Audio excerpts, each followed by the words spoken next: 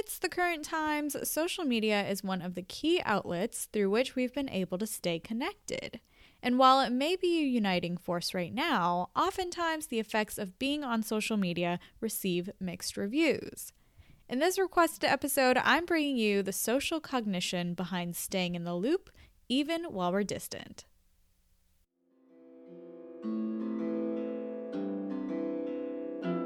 I'm your host, Amy J, and here on Brain Meets Mind, I extend the basic scientific idea that structure determines function to the fields of neuroscience and psychology.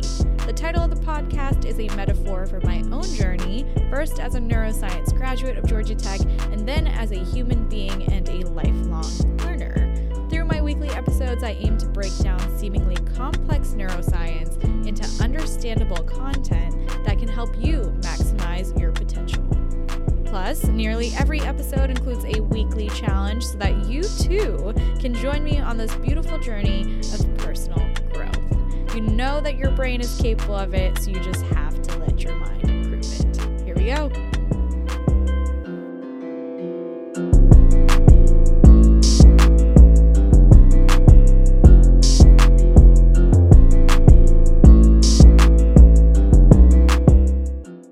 The average person spends about 135 minutes on social media every single day.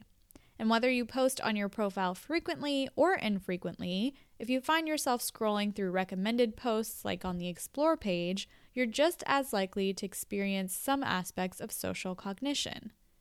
There's a few areas of psychology I want to talk about in this episode, including our friend by the name of dopamine, a depressed state of mind, and something called phantom vibration syndrome.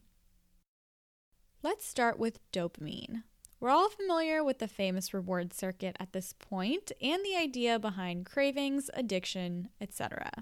Well, the case here is certainly no different because neural structures can respond to primary and secondary reward circuits, including social rewards. Trevor Haynes, a researcher from Harvard, suggested that our social media notifications are often delivered to us on a variable ratio schedule. This is the same type of schedule that slot machines use. You don't know when you'll win, so you just keep on playing. When checking to see if you've won, or in this case, if you received another like, is pretty easy, then the craving for more dopamine becomes routine. In some cases, you might find yourself paying more attention to likes, which ties into the validation episode and the impending toxic cycle. Speaking of toxicity, you may have heard that spending more time on social media can have a negative impact on self-esteem, especially as we compare ourselves to those we see online. According to a study from UPenn, the fear of missing out was used as a guiding factor for determining one's emotional state.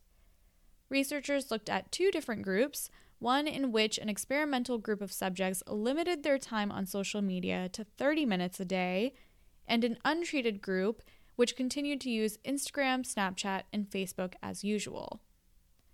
iPhone battery usage and participant well-being surveys after 3 weeks were used as measures of the effects.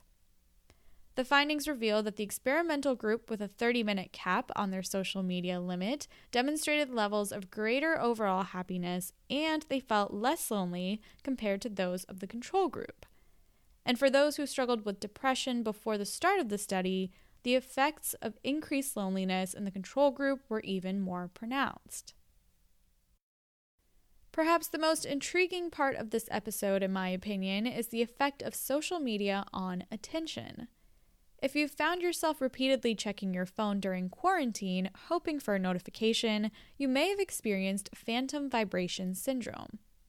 If you're familiar with phantom limb syndrome, this is essentially identical, except instead of sensing a limb that isn't actually present on your body, we start to believe that we have notifications waiting for us while we're away from our phones. I'll be the first to admit I'm totally guilty of this myself. In fact, just while writing this episode in the past 30 minutes, I've checked my phone a total of 11 times.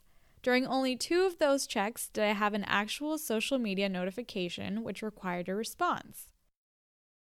To add to the scientific understanding of phantom vibration syndrome, when we start to believe that our phones are sending us alerts, but come back to find blank phone screens, it can adversely affect our self-esteem and prevent us from filtering out the negativity.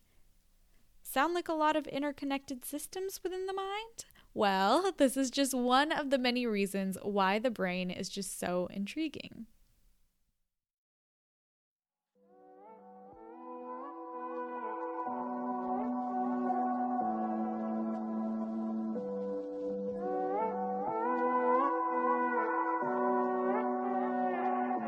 This week's challenge is to take a break from social media. Now, I know this can be scary for some, but it doesn't mean that you have to go all in and delete all of your apps.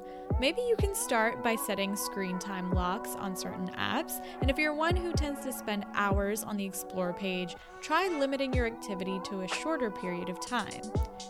See if you can use the extra hours elsewhere, whether it's building a puzzle, trying a new recipe, or finally completing that task that you've been putting off since forever.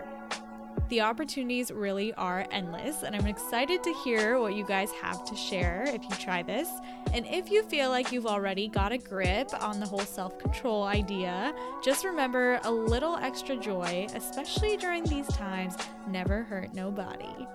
That's it for this week, my lovely listeners. I will see you bright and early at the same time next week.